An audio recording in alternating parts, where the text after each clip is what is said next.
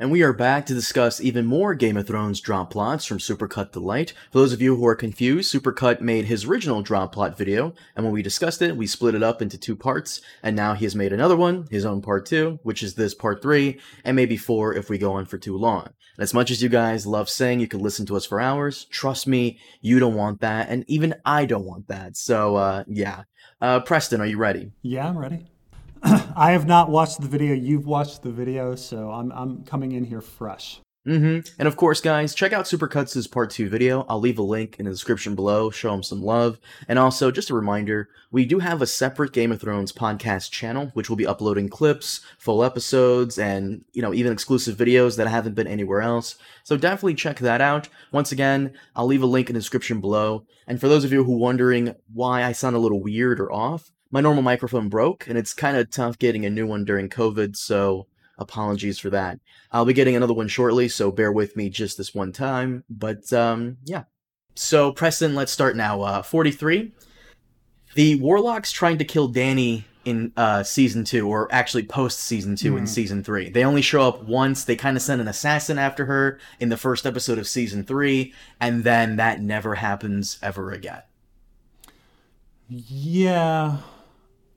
I mean, I with the little girl, like, showing her teeth and the ball with the scorpion inside. Yeah. Yeah, I suppose that's a dropped plot. But once you're kind of gone from Karth, like, I guess there's no more need for them. I mean, so in the book, obviously, the Warlocks come after Dany, and they continue, and then they get taken over by Euron. Captured by Euron. Most of the characters from the Karth plotline in the books actually go on and serve other purposes. Like Zara Zandaxos, doesn't he meet up with Dany and Meereen? He does, and that's very George R. R. Martin to bring back these characters that you thought were gone. I will say that in the show had merged a bunch of different plots. So in the book, it's not the Warlocks of Karth who do the assassin's hit on Dany. It's the sorrowful men, who are a league of assassins who apologize before they kill somebody. And so you just kind of hear about them, and then this guy's like, "Oh, I'm sorry," and tries to kill her, and that's it. And it's odd because they go into all of this detail in the book on Karth, about the various leagues and factions and stuff that exist there, and then Dany leaves, so you don't know if these factions are going to continue on or not. But at least the Warlocks come back, and Xaro comes back, and Quaithe to some extent, right? So we'll see if others come back. For instance, the Spice Guild is a faction, the Sorrowful Men, things like this, the 13, things like this. So it does seem more or less like they put a curse on her, like, before they died. It's like a last-ditch effort to have her killed, and I guess the curse was just a one-time thing post-Season 2 with the little girl, so that's mostly what it seemed like to me. So not really dropped, kind of resolved, but Number 44. Sansa being married to Tyrion. They should officially still be married, since they never really went into a divorce proceeding. Tyrion makes a joke about it, and they just kind of laugh it off like it never happened. I wouldn't say this is a drop plot, more as it's explained more so in Season 5, when basically the marriage is kind of null and void because Tyrion never consummated it. And there's a whole scene between Littlefinger and Roose Bolton about it. To my understanding, marriage in Westeros is almost like a contract in the sense. You get married, it's signed, but it's not really stamped with the official seal unless the consummation happens, which never did happen, so null and void. Yeah, so the show and the book are very different about marriage. So in the book, even a betrothal is considered a pretty strong contract that's a big deal to break. And so they don't even break that. For instance, Joffrey is really reluctant to break his betrothal to Sansa because he made a promise that he was going to marry this person. And it takes the High Septon to go, no, it's fine. And he goes, okay, I guess so. Now the show, it's very different. The show, if you don't have sex, it doesn't matter. The betrothal doesn't matter, and if you don't consummate your marriage, I guess there's, a statute of limitation, or if you get married to somebody else, like it nullifies the original one. Mm-hmm. So, they have the discussion between Bolton and Littlefinger about it, and then there's another discussion between Tyrion and Jon about it, about how it was never consummated, and therefore the wedding went away. So, I think they dealt with it enough. It was just very different from the book plot, because it's a very serious book plot, and they just kind of. But, to be fair, they never established in the show that marriage was that big of a deal like they did in the book. So I'd say it's just I think he thinks it's a dropped plot because of some conflation with the book. Right, but it's more of a resolved plot that we didn't really need to go beyond, because it was mostly Tywin's whole thing, and that kind of died when he died, and when Tyrion and Sansa both fled King's Landing. It's kind of resolved, in my personal opinion. Not a drop plot. 45. The faith, religion, and the militant are entirely dropped after Cersei destroys the Great Sept in the Season 6 finale. Real quick, we actually discussed this as an entire thing in a separate video that hasn't been released yet, but I'll make sure the clip from that is uploaded on the Game of Thrones podcast channel. So, once again, link in the description below. Make sure to subscribe and ring the bell for that channel, and check it out. 46. The Lord of Light organization supporting Daenerys is never really touched on beyond preaching her name to the people and kind of occasionally, sending certain people like Kinvara or Melisandre to help her, kinda. But mostly all they really do is just say how awesome she is, and that's pretty much it. They're never really touched on beyond that. Just occasionally preaching the goodwills of Daenerys to the people of Essos. Yeah, this is a completely dropped plot. They did set up quite a big, thing that they were going to, that her support, Dany's support in Essos was going to be a thing. You had the Asian priestess in Volantis, you had Kinvara showing up, you had all these people preaching, and then they just kind of had one little scene saying, "Oh, we've got peace in the city because everybody seems to be converted," and then that peace is destroyed by the wise masters of Astapor and Yunkai, and then I guess Daario just solves everything once he comes into power. But yeah, absolutely. Like, I was fully expecting Melisandre to come with an army. Not even an army, maybe like a squadron of Lord of Lights. How do you say it? R'hllor? Yeah, R'hllor. R'hllor. There's an apostrophe in there, so I don't really know how. Like, I've never heard anyone try to pronounce the apostrophe. Most people that I talk to just say R'hllor, but would it be like R'hllor or something? Because there's like a glottal stop? I don't know. Well, I expected her to come with maybe a squad of R'hllor followers or Lord of Light followers with her, guys that can do the fireball trick or whatever, but or maybe warrior priests Thoros of Myr, but she just, I guess they believed, the head of the order believed that all they needed was her.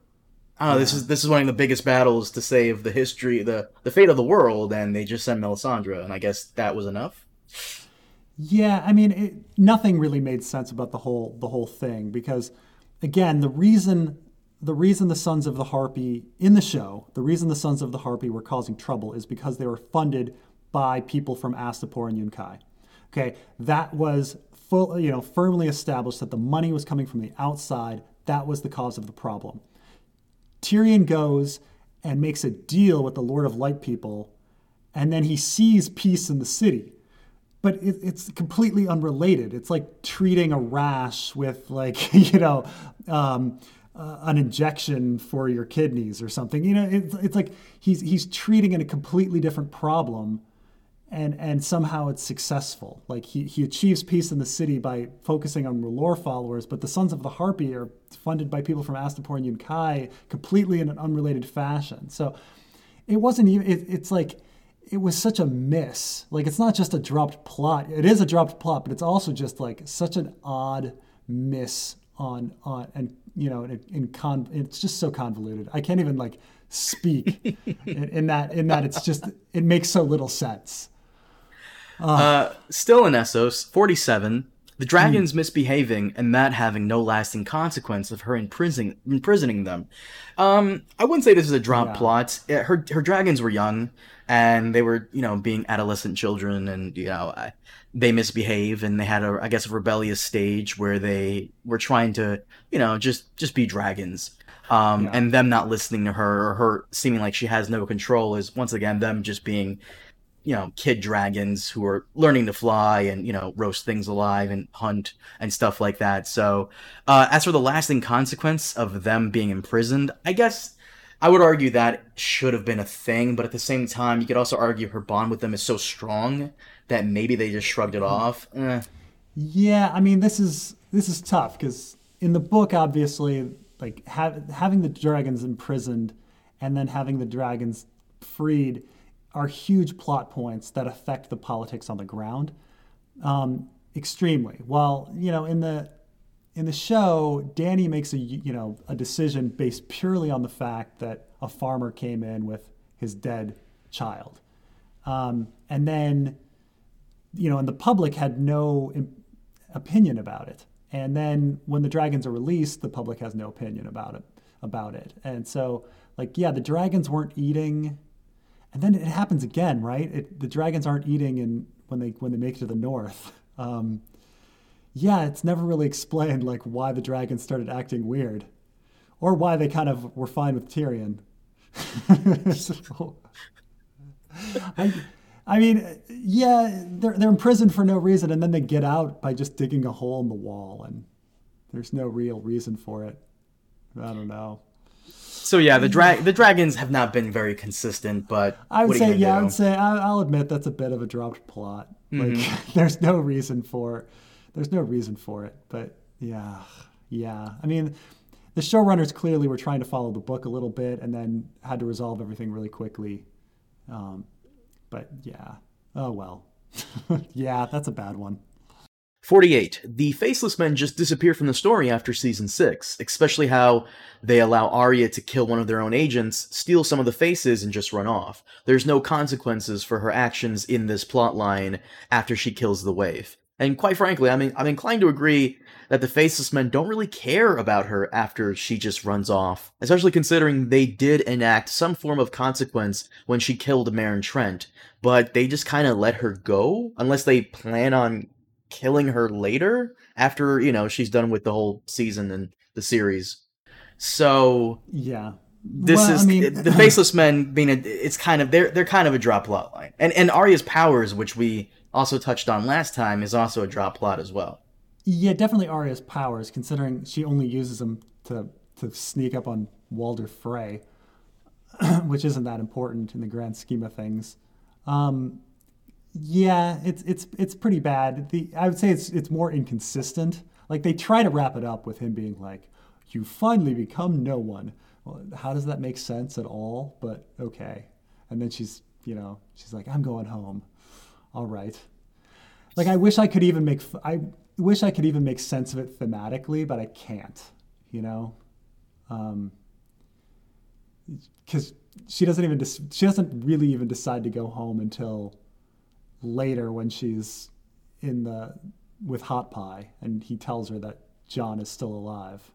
Mm-hmm. So it's really I'm not going home. I'm leaving to go enact revenge on people. I also kind of liked your idea for Arya, why she had to flee Westeros because the Freys wanted vengeance. Yeah, that would be so. Yeah, because there's no way she would have been able to kill every Frey, especially considering she didn't kill the women or the children. So well, she was able to kill the Night King, Preston. So I mean, right. A couple of Freys should be nothing. Maybe she killed all the women and children off screen. I don't. I guess. 49, and this actually bothered me when we came to season 6 and 7, but I understand why. 49 is Anguy being dropped from the Brotherhood Without Banner storyline. Now, I would argue there are two reasons for this. The first being budget. The big 5 or 7 actors and actresses wanted more money in later seasons, since Anguy first appears in season 3, and he's not the only character who was dropped for likely budget reasons. We'll get to that later. The second reason being he's just too overpowered with the bow and arrow. In the books, isn't he considered like one of the best archers in Westeros? And didn't he also win the Tourney of the Hand? He did. He won the Tourney of the Hand, and then he spent all of his money on hookers. On sex workers, I'm sorry. How dare you, Preston? I'm assuming the reason why they also removed him is because he is the best, and had he gone beyond the wall with the Brotherhood Without Banners, the Fellowship of Winter, he probably would have fucked up the Night King. If you give Anguy some dragonglass tip arrows, he probably could have destroyed everybody. Of course, they are rather inconsistent about the size of the Brotherhood. You know, like how many people are in the Brotherhood Without Banners, because at some point it just drops down to Beric and Thoros, and then it's just Beric, and the rest of them are kind of gone, you know. Didn't most of them die or stay behind in the Riverlands?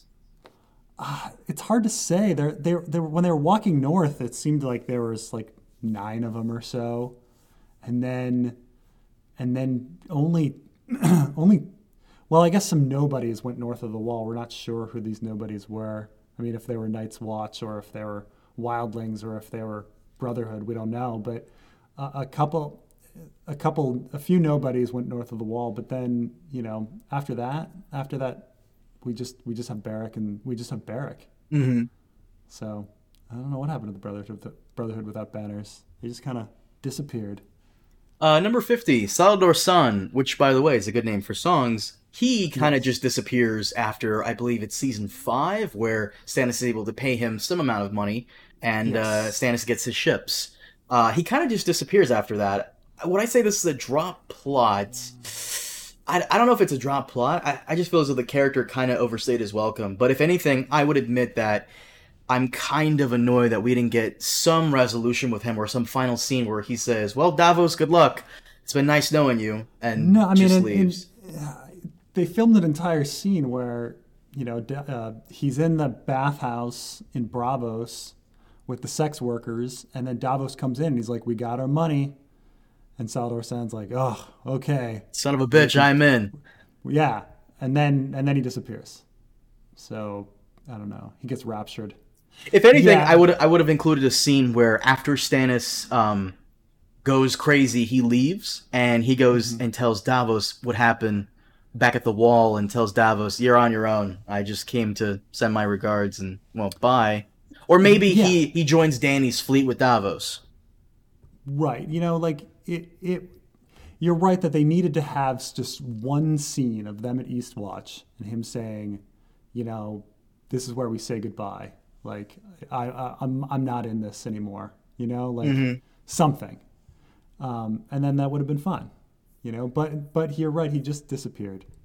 I imagine he ferried everybody from Braavos to Eastwatch and then he disappeared. And then, wait, didn't Jon use his ships to ferry the wildlings from Hardhome? No, he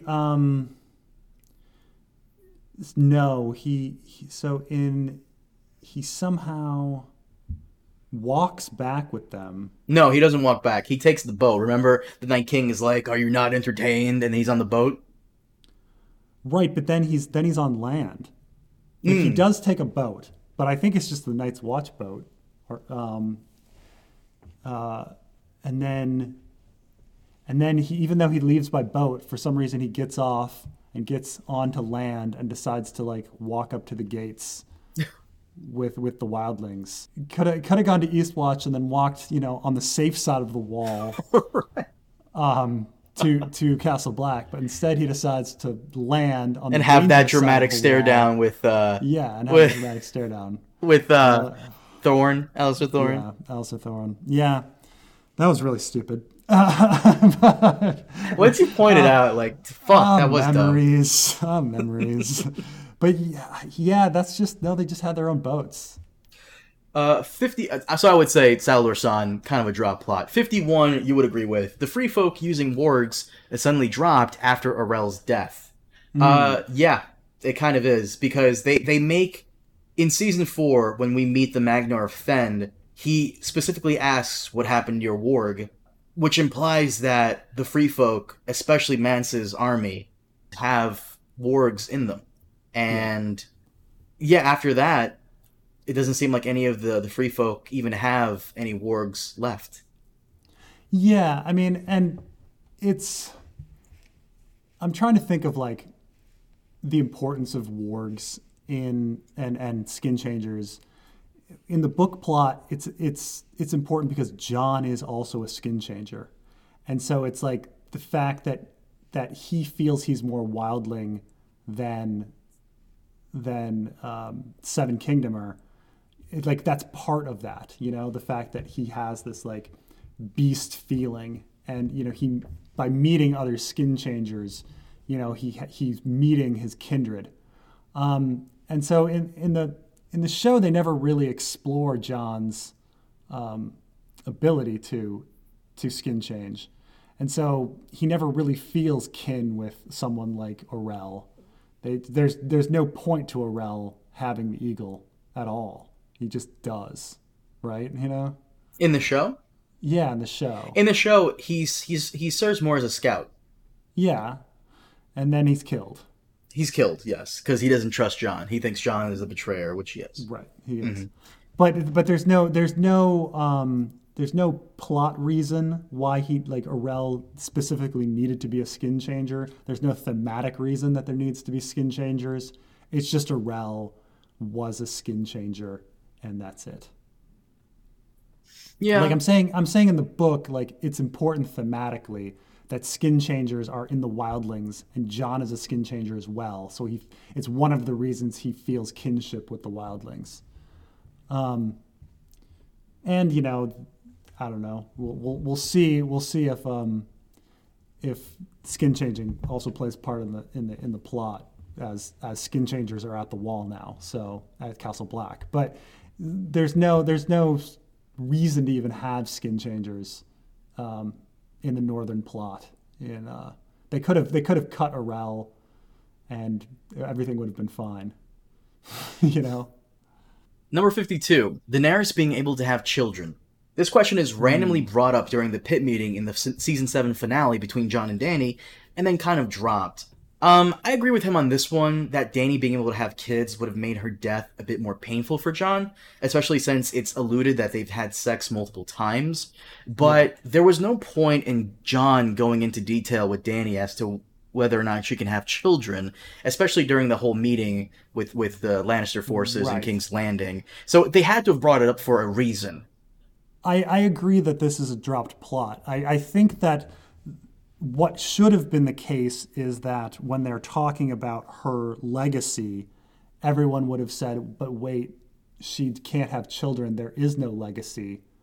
And then it would have been a reason why she shouldn't be the monarch or why Jon shouldn't marry her. I mean, that should have been the thing that, oh, you can have no children. There's no one to continue on your legacy. But instead, yeah, it's not really brought up in that sense. Like, or, it could have been brought up as a good thing. Like, yay, she can't have children. The next ruler will be chosen, but it is dropped. Like, there's no relevance to her having kids other than that. I mean, I guess one could argue that maybe her dragons are her children, and it's important that she can't have children because her dragons are her children. But, that's a little bit of a stretch. So, I mean, had they, I don't know, mentioned it a few more times with the death of Viserion, and Rhaegal, maybe it would have been important. But I agree, it's a dropped plot because there's huge political importance to the fact that she can't have kids. Yeah, of course, especially with the whole thing with her and Jon. Like, I agree with him. It would have made more of a gut punch if we got a hint that she could, since he did kind of bring it up. Yeah, or it would have been harder. It would have been harder on Jon if she revealed to him that she was pregnant and he had to kill her anyway. That would have been even worse. Like, oh God, like not only are you my love. See, this is the thing, is like they wanted to establish that Jon and Dany were really in love, and it was a really hard move for him to kill Dany. But we didn't really feel that Jon and Dany were in love, or at least if we felt it we felt that John fell out of love. So him stabbing her wasn't as hard as it should have been. Well, they had that little date where they flew on dragons that one time. Yeah. But so, you know, if you want the impact and power of like him killing his true love, it would have been even worse had she been pregnant with his child. Mm-hmm. Like, had she revealed that to him, like right before getting stabbed, like, oh, this is going to be great, and our child, and he's like, what? You're pregnant? And then he realizes, crap, I've got to kill you and my unborn child. Like that would be a real sacrifice. That'd be pretty powerful. Jesus. Missed opportunities. 53. The concept of winter is just kind of forgotten about. It takes several years for it to even happen, and it's inconsistent in the show. He goes on to cite that the scene where Jaime is leaving King's Landing in the season 7 finale, it's starting to snow, but then later on in season 8, during the meeting between Dany and Cersei's forces, there's no sign of winter at all. He's 100% correct about this, and it's something Absolutely. almost everyone has complained about, especially since, I don't know if you recall, the White Raven arrived from the Citadel early on in season 2. And it took Winter a long time to start in the show, especially if we're going by like every season being a year or so. Yeah. And he also comments on how whether or not the Night King may be able to control winter or how much winter there is. Like if there could be any credible argument here is that maybe the Night King can amplify how strong the winter season can be, but I don't think the Night King can control like the whole weather for most of the planet. I don't know about that. Yeah, I mean the fact that winter felt like worst and most intense during Stannis's drive south, and then it doesn't really feel particularly bad at any point after that. You know, like you feel like we hit peak winter at the end of what was that, season 6? Season 5. Jesus. So we feel we've hit peak winter in season 5, and then we go season 6, season 7, season 8. Yeah. And it only gets that intense when the Night King shows up and he summons strong winds to counteract the dragons. Yeah. And this is rough because it also contrasts the book where currently in the book, winter is so bad and it's the first day of winter and we're like, oh my gosh, things are going to get even worse than this. Like, this is the feeling you get. Like, oh my God, things are really bad already. Like, Stannis walked through, for 2 months in a snowstorm, and you felt that snowstorm because you're with Asha. And then all of a sudden, in the show, it just all disappears. You never feel like there's intensity after the Stannis drive. Like, you never feel like it's winter anymore. Yeah. I'd say that horrible. Well, he had to sacrifice Shireen, and I guess you could argue the Lord of Light was there, but I would agree that 53, the concept of winter is kind of dropped very quickly after absolutely. season 5. 54, hinting that Rickon may be a warg and being left out altogether. Yes. We got. I wouldn't say that Rickon did have green dreams in this show. Yes. That was hinted very strongly, but the whole character himself was just dropped completely after they leave him and Osha in season 3. To be fair, in A Game of Thrones, Sansa and Arya also received green dreams, but they never really have those again either. So it's a drop plot in the book too. So. Arya starts having wolf dreams, but she never really has green dreams again. While both she and Sansa had like weird green dreams back in A Game of Thrones, but oh well. Someone mentioned this in your comment section when we were doing Fire and Blood. Someone said how it's weird how none of these characters in Fire and Blood, any of these Targaryens, are having any dragon dreams. Oh no, you're absolutely right. But at the same time, if they did, I think they would keep it to themselves because we're going at the whole Targaryen history from Maester Gildane's perspective, and maybe the Targaryens that did have dragon dreams kept it to themselves and didn't tell Gildane about it. We start hearing about the dragon dreams around the time of King Aerys I, essentially the events of the Hedge Knight. Dunk and Egg stories. That's when the dragon dreams are first heard of. And then, but at the same time, like, that's when Bloodraven is alive. So it may be that just Bloodraven is causing all of this. So he's the cause of all of the dreams. So It's possible. 55, and this is something you've brought up as well. The Ironborn wanting their own independence. Yeah. He mentions that maybe Dave and Dan forgot this ever happened because Yara does bring it up during her meeting with Dany, I believe in season 6, but she never brings it up again in the Great Council meeting in season 8. So yeah, this is a pretty bad one considering it's the entire Ironborn plot. Like, it is the entire purpose of, like, it's why they did everything they did. It's why Asha's character essentially exists, you know. and do you think the argument that Yara could have brought up would have maybe helped her? Because she could have asked it as a personal favor to the Iron Islands, since their prince did give up his life to protect the current king, Bran. That's true. Could have. And, you know, they could have just tacked it on and been like, you know, the Iron Isles are independent as well. Okay. I mean, how does that affect anything? Like, the North is independent and the Iron Isles are independent. Like, that's not effectively different for me than the Iron Isles not being independent at the end of the movie, at the end of the show. Like, they could have just had her have independence, but whatever.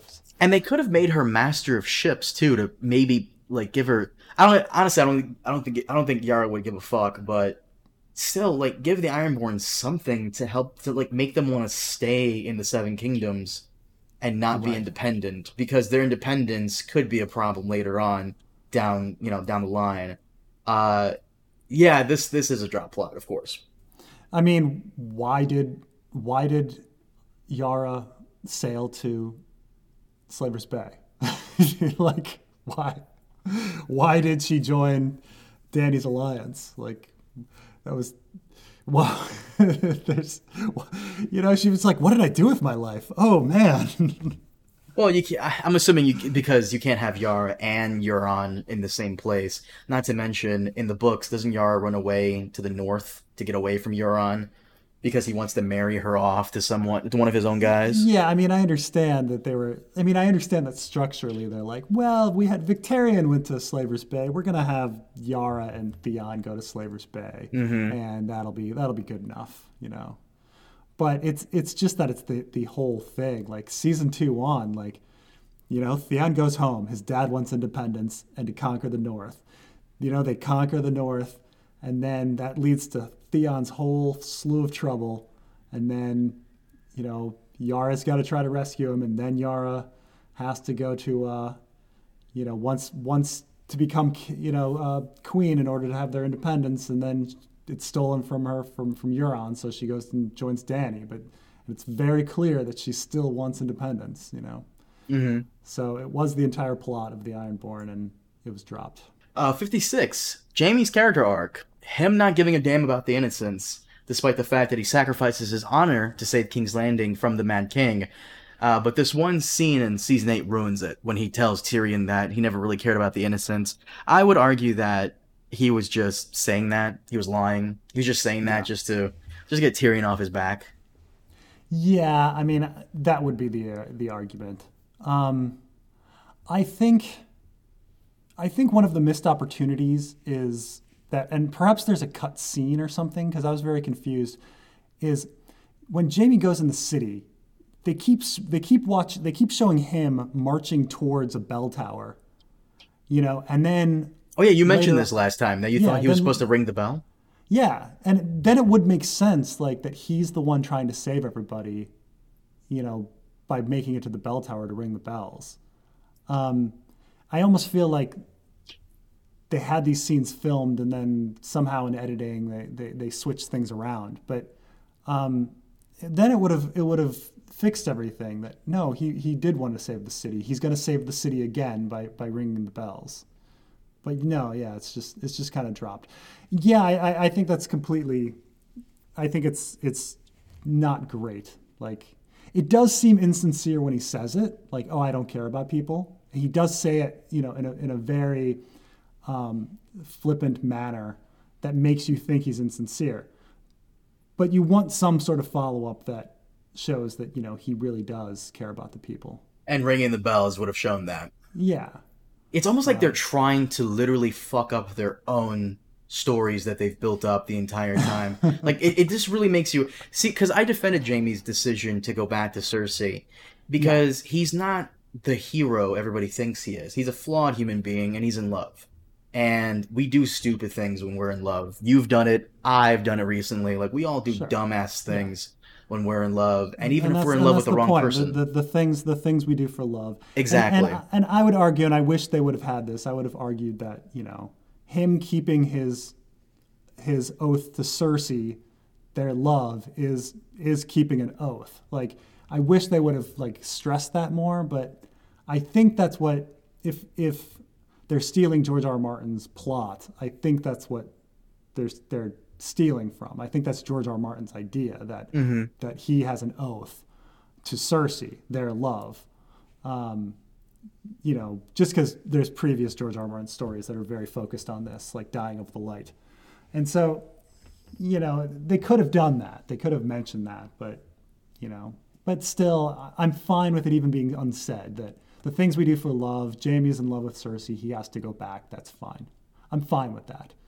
But him not caring about people, I mean, come on. I don't buy that. Yeah, I don't buy that. And maybe that was the intent. So, is this a dropped plot? Jaime's character arc? I don't know about that. I think Jaime was very consistent throughout the entire show. Most of the beyond character development. That aside, I think he was mostly consistent. That's the thing, right? Is he's almost consistent in his inconsistency. Because I remember back in season 3 and 4 when he didn't immediately like break up with Cersei like he does in the book, and he sticks around, and everyone is just so confused, and they're like, wait, but Jaime's supposed to have this character arc, and he's not having the character arc. Yeah. Jaime never had the character arc in the show. That's fine. That's fine. He was always an inconsistent. He was always like on Cersei's side. He never really broke up with her. He broke up with her like for a second in the show. But that's fine. He didn't have the character arc, but I guess they never if they never established the plot in the first place, you can't drop it, I guess. But also at the same time, people always cite, his journey in season 3 with Brienne. This is kind of reminds me of what happens with Jaime in the third book. We kind of get to see a more deeper side of him. In the first and second seasons, he's a jerk through and through. But in season 3 is when we really get to see who he is, just like in the third book. And just because we get to see his side of the situation, what happened during the Mad King's final days, doesn't change the fact that he's still a flawed human being who's deeply in love with a horrible person, and he's going to make horrible decisions to be with that person. Yeah, I mean, the thing is like Jaime killing the Mad King in order to stop like the death of 1 million people. Like, almost anyone would have done that. Like, you're talking about 1 million people. Like that makes it. Had he let the 1 million people burn, he would have been a really horrible person. And wouldn't he have burned himself? That's true. Yes. He would have let Tywin die, because I believe Tywin was either in the city or close enough to the city to maybe have been caught in the blast or the inferno, and he would have died himself because the Mad King firmly believed that he would have been a dragon born anew through the flames. So making Jaime into this like hero, yeah, he's a hero in the sense that he saved everybody, but yeah, like everybody would have saved, like everybody would have done the same thing. So, he can still be a horrible person and not want to kill 1 million people and himself and his family, So, I don't know. I mean, it doesn't, I agree that it doesn't seem right that he would say, like, I don't really care about those people. But at the same time, Jaime's kind of inconsistent and he makes jokes like that. And he was kind of in love with Cersei the whole time, and he was pretty consistent in that respect. He really, pushed forward this idea that he was in love with her all seasons. So he did try to move away from her. He did. with Brienne and moving away from Cersei during the whole White Walker crisis when he leaves at the end of season 7. He does try to leave Cersei, and at the end of the day, he can't. And that's something a lot of people can really relate to. Trying to leave that girl you fell for super hard, but at the end of the day, you're just too weak to do so. And it's fine. We get it. Yeah. It's not, it's not that there's a lot of complaints I have about season 8. Like, people's complaints about Jaime are, they're on the bottom of a long list. Like, out of all your complaints about season 8 Jaime, I think the most that stands out is the fact that Dany didn't call him out even more so for all the things he's done. Right, or the fact that he has to kill Euron and have a boss battle with Euron. Boss battle. Yeah. That is fucking ridiculous. I get to be the man who kills Jaime. What? When was that your goal? When was that a thing you wanted? Oh man! Like the most random rivalry ever. Like, what was the other rivalry that was random that you said? It was I think Theon versus random Ironborn guy. No. It was Grey Worm. Grey Worm versus Strickland. Grey Worm versus Harry Strickland. All right. Like, why are they fighting? Okay.